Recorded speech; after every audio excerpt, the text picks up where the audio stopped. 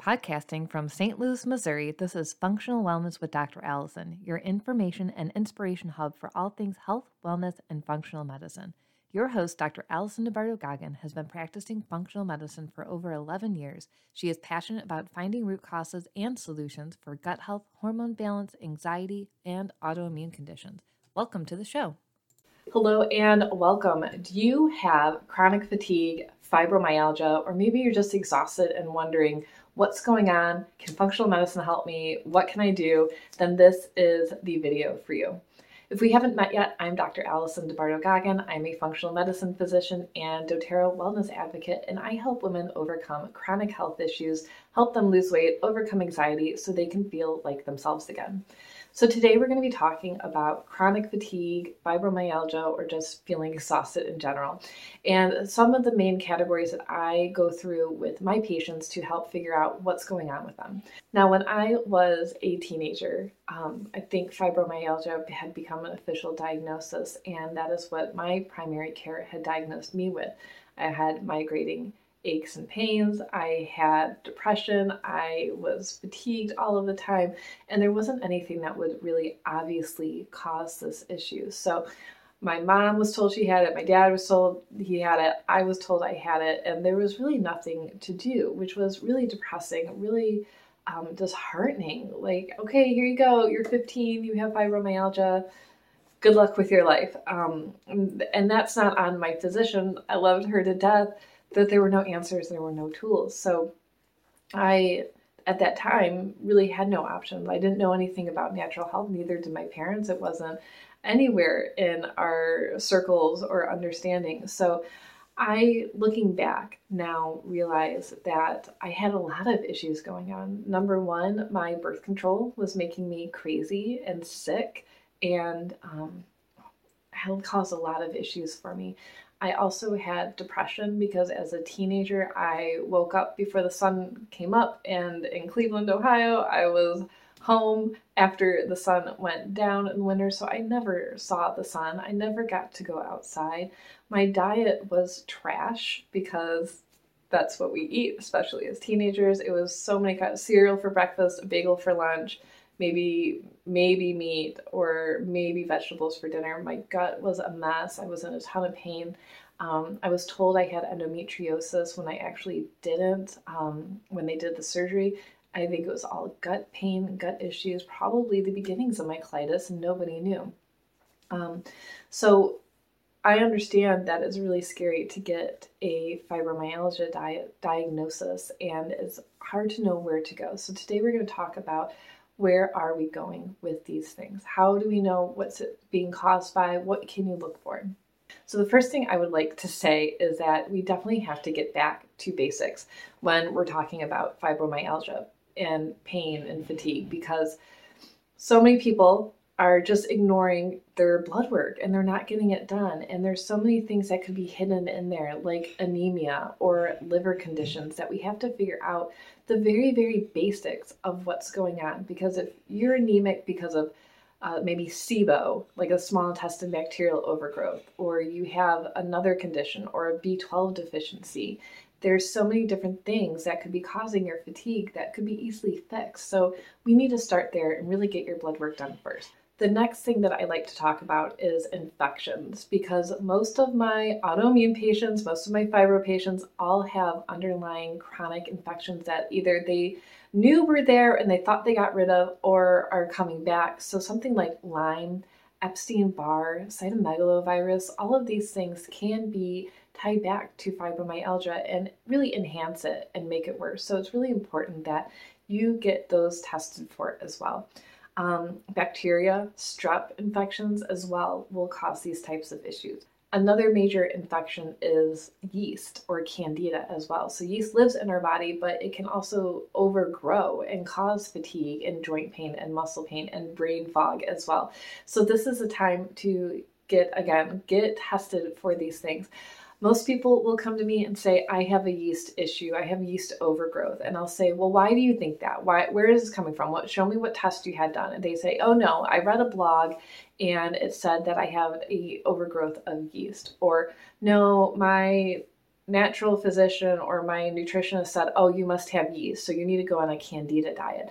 And while that's great, there's so many other factors that might be looking the same as yeast. A lot of yeast issues are Epstein-Barr issues. So before you jump on a diet or you go to the store and grab $100 worth of supplements and try and choke them down and not see any progress, just like wait, get the testing done before you start a program or a plan, because otherwise you're wasting a ton of time and a ton of money on a program or a plan or supplements that's not going to do anything for you. Another really common reason for fibromyalgia or chronic fatigue is autoimmune conditions. So there's the general ones like rheumatoid arthritis, of course, or Hashimoto's or thyroid issues.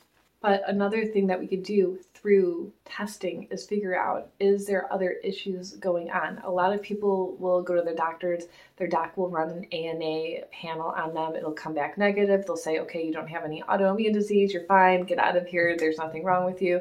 And for me, we want to do deeper testing. So autoimmune issues can attack any tissue in the body. So you might have an autoimmune issue that's attacking the brain or the joints, the ligaments, the tissues, the pancreas. There's so many things that basically any tissue. So if we run a test, we can figure out exactly what tissues are being targeted and then work on that part of the immune system. We don't want to guess.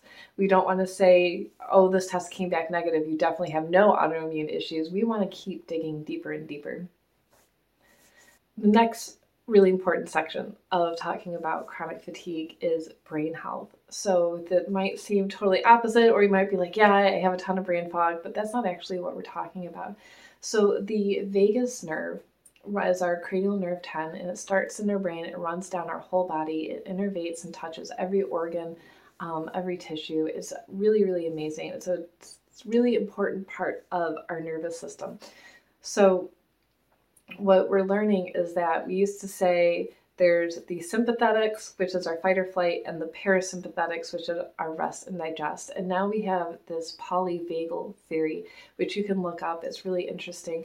And we actually have 5 states of being where we can fight or flight, we can rest and digest, we can be competitive, right, and healthy. We could be competitive and immobilized, so like frightened and fear, or we can be relaxed and intimate. So there's actually obviously way more control that our body has other than a balance of fight or flight versus rest and digest.